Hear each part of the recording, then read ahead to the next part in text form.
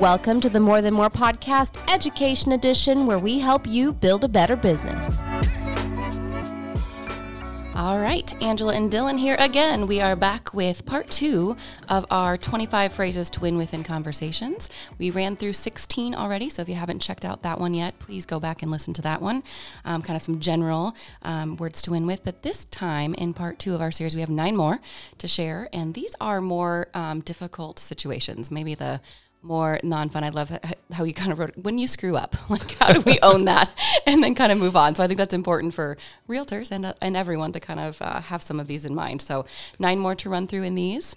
Anything more to add before we get started? Yeah, well, just to restate, these are things we're working on. I'm working on. Yeah. And so those first 16 were fun to go through, and we're all trying to understand that the counterpart, the person across the table from us, the conversation that we're having, we're emotional beings that are less rational than we sometimes think we are, and our choice of words matters. And so these are maybe in an argument or in a contentious situation, and so maybe the blood levels are a little bit already higher. Risen, yes. And then, like you said, if you actually did screw up, or even if you didn't, if somebody thinks you did. Yeah. These are 9 more that really fit well in those contexts. Absolutely. Okay, so we're going to start off with number 1. I'm sorry. I take responsibility for that, and I want to fix it right away. It was early on that I read about this. I think it was actually, the context was how to win friends, influence people. Oh, yeah. I'm a pretty argumentative, opinionated guy, and nobody likes to be wrong. And I started to understand how apologies worked, and how most apologies in the world are not apologies. Actual apologies. I see this in my kids. I've worked very hard with them because, I'm sorry, but the reason is, or there's never a real sorry. And this is all about what sorry feels like to the recipient of sorry.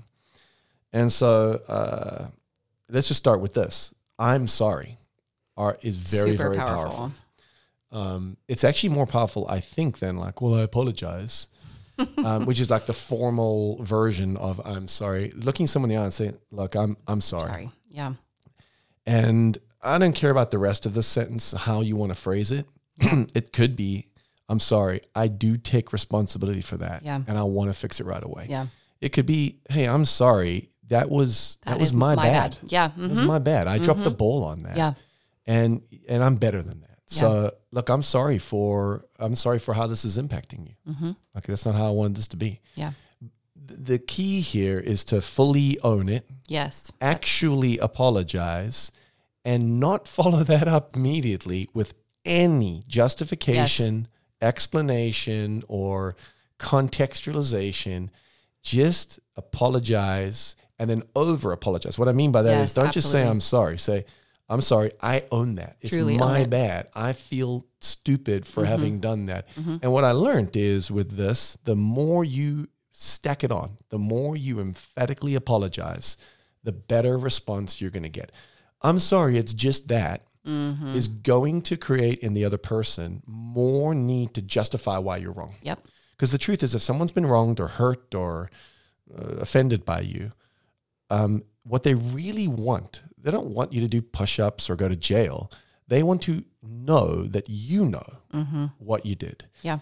And the way we tend to do sorry makes it that people walk away you might have said some words, but any but makes it feel like you didn't quite get it. You don't quite understand. You don't see how much you hurt me.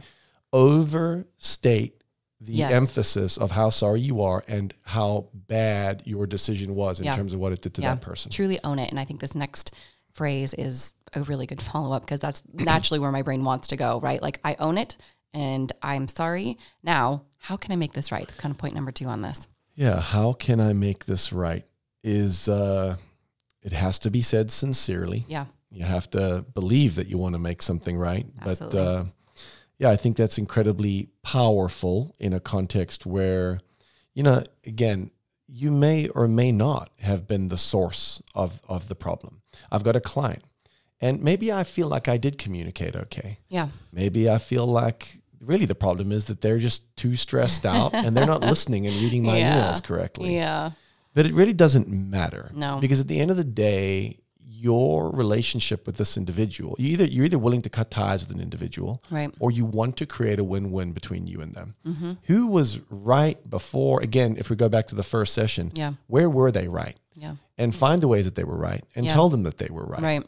But in any context that you fully own the outcome and someone's not right with you, whether you think you were to blame or not, asking them, hey, how can I make this it right right? between us? Yeah. Is such a powerful statement because it brings you to the table in a, not submissive, but in a Humbled. Yeah. Yes, there's deference there. Yeah. You're saying, look, it's important. You're important to me. The relationship is And important I to want me. to make it right. I want to make this right. How? That's a calibrated question. How can I make this right? You're not saying, is it possible for us to fix this, or like, we need to see eye to eye. It's, look, this matters to me. What can I do on my side of the table to make things right between you and me? I think you should deploy that. Yeah. And kind of going back to our first one, this next one is all about just, people want to be heard. So I love this one. I hear you. Very powerful. Oh man, so much guilt around how much more I need to use these. I read a bunch years ago about different people that are actually wired different ways. Some of us are very about our ears. It's actually Tony Robbins writes about this a lot in neuro-linguistic programming. It's a bunch of stuff I'm not too into these days, but it was very, very, very insightful. Anyway, for those of us that are vocal, verbal, that are communicators, what we really desire is to be heard. I don't even need you to agree with me. Yeah. I need to know that you heard my point of view. And so in a context where someone is venting, where they're frustrated, where they're blaming you for Getting something, it all out. Yep. they want to get it all out. Yep. A sincere, again, it doesn't have to mean you agree with them. Yeah, absolutely not. Humble yourself enough to just say, look, I hear you. That part, that makes sense. Yeah. I see where you're coming from. And that's awful. Yeah. And by the way, I hear you. I see where you're coming from. And that makes sense. There are actually 3 different versions. I see you is something that you would say to someone that is more Visual communicator. correct. Yeah. Well, I forget the terms there, but I hear you is incredibly powerful.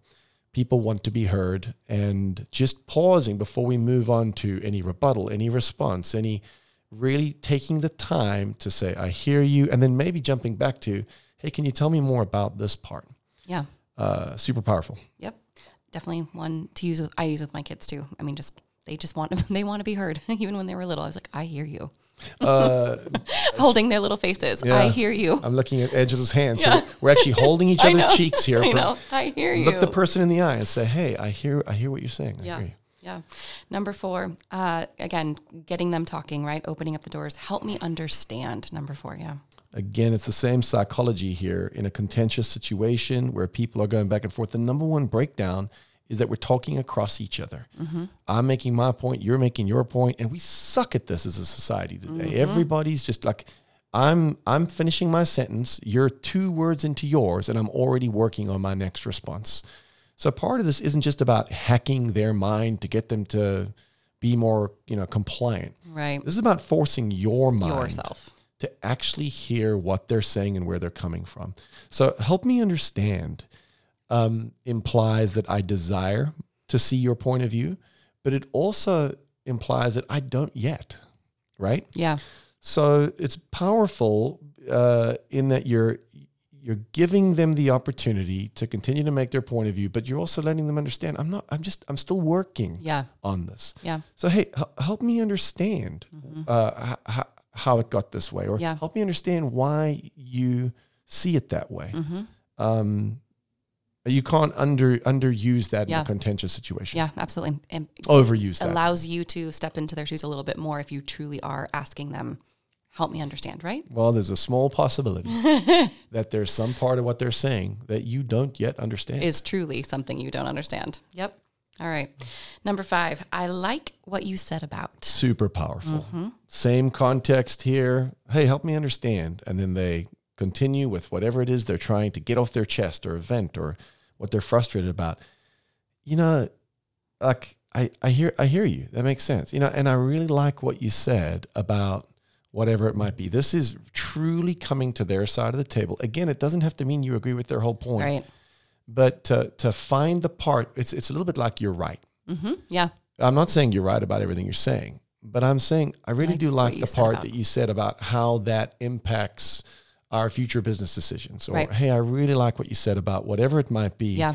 You're fully coming to their side of the table. You're showing that you heard what they said. Mm-hmm. You're showing you remember some portions of what they said. Yes, that you're actually listening. I'm listening to you. And not only that, you're swaying me. There's parts of what you said that are meaningful and impactful to me. So we're really having an authentic conversation here. Yeah. It also opens the door for them to be able to do the same to you now when you share as much as you can about your point of view. Right. So maybe helping close that gap between the things that you're disagreeing on, right? It's a great way to think about it. We're either going to push, I'm going to push, you're going to push back. We're trying to come together. I'm pulling just a little bit. I'm saying, hey, I moved towards you a little bit here. Mm-hmm. I like what you said about that. Mm-hmm. And, I do see it that way. Mm-hmm. And we're the same on that. And then we can move on to, one more thought that I'm having is is where your but becomes an and. So I like what you said about. Yeah. This next one reminds me of I Trust Your Judgment from our first part of the series too, but especially people like me, this is a good way to follow up with things. Number 6, I've got your back. I've got your back. I use this a lot, and I do wonder when I included it, is this more just for people like me? Is this language that guys use kind of thing? No. You say no? No, that's powerful to hear on my end. Yeah. I think of this largely in context with our agents, mm-hmm. and we're fighting somebody else out there mm-hmm. that maybe they screwed up. Mm-hmm. Maybe someone dropped the ball on a transaction and now we're trying to fight the other side. Our client's pissed with us, or the brokerage on the other side is pissed with us, or we're in a battle. Yeah. And it doesn't mean we've done anything right. It doesn't mean the person you're talking to is blameless or anything. But hey, listen, I think what we need to do is this, and this. Mm-hmm. But listen, I just need you to know, I've got your back on this. Mm-hmm. So whatever happens here, they may be pissed off. I'm on your side. Here's where I think you could have done better. Mm-hmm. Here's where I think we could improve. Yeah. Here's some things we probably need to try and do a little differently. But listen, I've got your back on this. So let's go do what we need to do now. We need to hear that someone's on our side. Yes, we do. And it drops our defenses. It drops our fear and anxiety. And all of this is about that. How do we drop people's physiological anxiety so that we can actually have a real conversation about whatever we're talking about, rather than bounce around in the emotionalism of all of this adrenaline running through our system. I've got your back. Yeah. And to me, that one's it lets their guard down. And then when they see you go have their back, whether it's good or bad, I feel like the next time they're more likely to even trust you more. I just feel like it opens up that door of that person really does have my back. Deep down inside, we all feel like no one's got our back. Right. We actually all feel alone. And am I the only person that cares about me? Right. And the truth is, you are the person that cares about you the most. Yeah. And everybody's like that. Yeah. But we're all looking for someone that we know is in the foxhole with us mm-hmm. and will support us when crap hits the fan. Absolutely. I've got your back. Yeah. Number 7, thank you for sharing. Yeah, this is one I've been working on for years. And I think I'm doing okay on this one. But when someone puts themselves out there and they pluck up the courage to show up and say, hey, listen, do you mind if I make a suggestion? And you go, yeah. Uh-huh. I go, listen, this thing that you've been doing has really bothered me. Or, hey, this thing that you're doing, you could do even better. Even better. Love that. Good words. Or whatever it might be. Or even, hey, I'm really frustrated and pissed off right now, and you've dropped the ball and you're a jerk and I hate you.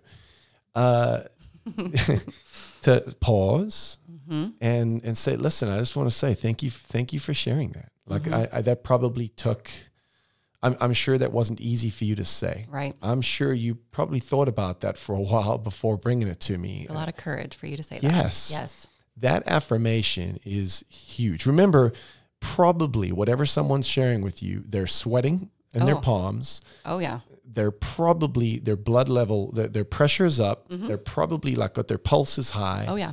And that means they're in a fight or flight. And it's like, I literally just stuck my neck out. And is my head about to be... Fall off. Yes, chewed off. Yeah.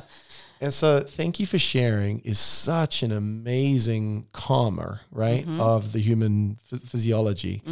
I appreciate how hard this was for you. I see where you're coming from. I think it took courage. I appreciate that you're the kind of person that's willing to bring this to us because you care about our relationship or our situation or our company or our sale that much. So, hey, listen, thank you for sharing. Now, I'm not going to say all that. Yeah. That's too much. Yeah. But that's everything that thank you for sharing says. Yes, absolutely. And that one takes hard work, I think, because that's not your natural inclination when somebody's maybe saying something to you that is really hard to intake and hear. Like if you can breathe and say that first, that would be amazing. Well, that's what I love about all of these is there's so much about shifting the the psychology of your counterpart, but they're even more about shifting yours. Yep. Forcing yourself to deploy that language is forcing yourself to take a breath. Yes. And actually acknowledge that it took courage for this person to bring it to you. And that it does mean that they care enough about the relationship. So you processing that in your head completely shifts how you're going to engage in the conversation moving forward. Yeah. Hey, good. Thank you for sharing. Yeah. I appreciate that you brought that to me. Yeah. So good. So powerful. Okay. Number 8. I hope most everybody has heard me say this because it's probably one of my favorites. Number 8, how can I help? Well, I know that this is noticed sometimes because this is like number 1 or 2 thing that comes out of my mouth. But yeah, I know that this was noticed last week by someone, so I appreciate you for appreciating me. Yeah. But yeah, and maybe this one doesn't belong in the contentious space. It could go on either. Right. But how can I help the situation? How can I help you? So whether that's at the end of a contentious conversation or otherwise, just looking at someone and saying, hey, like, is there anything that I can do to help? How can I help you get through this? Or how can I help you solve that problem? Or is there anything that I can do to be a part of the solution? Yeah. I think that's powerful. I never walk past people's offices every single day. Now, I get it. I'm the broker here, and so it's my job to, help people build their businesses. But I think it's more than that. I think if I can be the kind of person in any relationship where I'm always trying to figure out if there is something that I could be doing. Yeah. So, I could relate this down to the client level. And so, hey, we gotta get this done. We gotta clean the countertops. We gotta get the carpets done. I'm going to get the signs up. Hey, is there anything I can be doing to help you guys right now? Yeah. As you're getting ready to sell the house or whatever it might be. Yeah. How can I help is powerful because it's hopefully sincere. Yes, absolutely. Has to be. Number 2, it's demonstrating that you recognize that these people have a whole bunch of works and worries and concerns. 9 times out of 10, what's the answer? No, we're good. We got this. It's okay. Yeah. But I now know what about you, hopefully. Yeah. Well, I'm good. And I know that you're in it with me as well. And I can ask you for help if I need it. If there was something, I'm starting to hopefully believe that you are the person that would actually, if they say, well, this is how you can help. Yeah. Then show up. Go do it. And make sure you do it. Yeah. Yeah, absolutely. I think it's another of the we're in it together that people need. All right. This last one, number 9. It sounds like, it feels like, it seems like this is from your Psychology of Persuasion course. Some of these were, and we call it labeling. 3 kind of different ways to kind of approach the same idea. And this is taught in all sorts of contexts. I do think Chris Voss in his negotiation book did a good job of talking about this. But labeling is a common, I hate to use the word tactic in communication. Yeah. Labeling, it's probably worth explaining this one. Yep. We know in people's brains by sticking them in what are those scanners? Oh yeah, they're brain scan. MCAT or yes. We know what the brain looks like when it's dealing with fear or concern or worry or stress or scary situations. And so when people are triggered and they're pissed off, you can actually see what that looks like in the brain. Yeah. What we know to be true is that if you can experience that same stimulus, but name the stimulus. Yeah. Actually give it a name and call it out. Yep. It actually registers differently in the brain after that. Yeah. And it's like what you're doing is by labeling an emotion or a fear or a concern, by labeling it, you're actually giving somebody's brain a file cabinet to put that thing in. What this is fear about X, Y, Z. Yeah. So now as I'm feeling it, I'm feeling it, but my brain is taking it and sticking it into this file cabinet of fear. Yeah. So I process it differently. Yeah. So labeling is just the process of using it sounds like, it feels like, or it seems like. And so the phrase here is it sounds like, it feels like, it seems like. And so I'm in a contentious situation. I've got someone that's pissed off. Maybe I dropped the ball, or maybe they just think I dropped the ball. Yeah. Doesn't really matter, right? Right. Someone is triggered. Yep. Someone has a bunch of cortisol running through their system right now, fight or flight, and they have to save their life because you're the enemy for whatever reason. Hey, it sounds like this is really bothering you. It sounds like this has really gotten under your skin. Mm-hmm. Man, it feels like this might be impacting your trust. It feels like you might not trust me anymore. It feels like maybe the trust is broken between us. Yeah.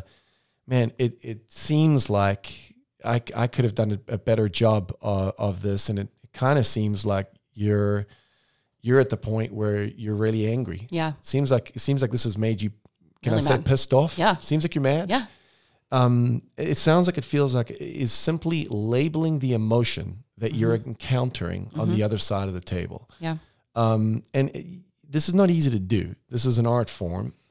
But what you're doing in a conversation where someone's pissed off or it's contentious is just seeking to see the feeling that they're feeling. Mm-hmm. And once you see what they're feeling, once you can figure it out in your head, again, find a way to name it. Yeah. And do that by saying it sounds like, it feels like, or it seems like. Right. And when you do that, what you're going to get is, man, it sounds like this has made you pretty darn angry. And you're at a point where you're maybe thinking, I don't even know if I want to be a part of this anymore. Right. They're going to go, well, yeah. Yeah. I'm really, really angry about this. And Right. you go, well, I'm sorry. Yeah. But right away, what you've done is you've given them they're feeling all this. Mm-hmm. And what you've done now is you've given them a label and a place to put this feeling. Mm-hmm. And then they can actually observe the feeling, and then we can start to move through the feeling. Yes. So we can actually start to talk about the issues that are actually at play. Yeah, and I'm literally in here moving my hand because I'm like, the cortisol levels, like, we're up here, and it does instantly kind of bring that down a little bit.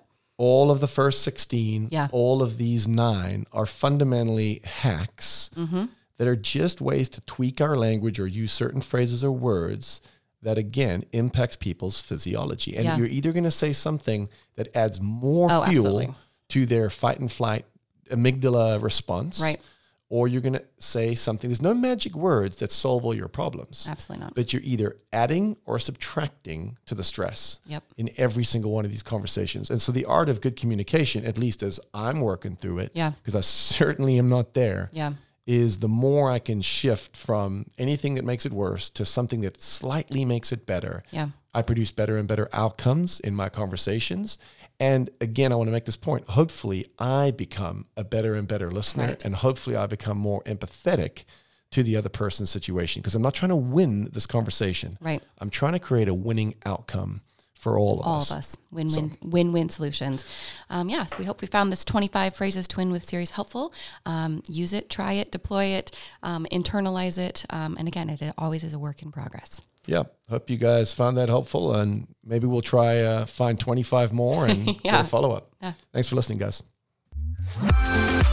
Thank you for joining us today. For more episodes, resources, and show notes, head to morethanmorepodcast.com.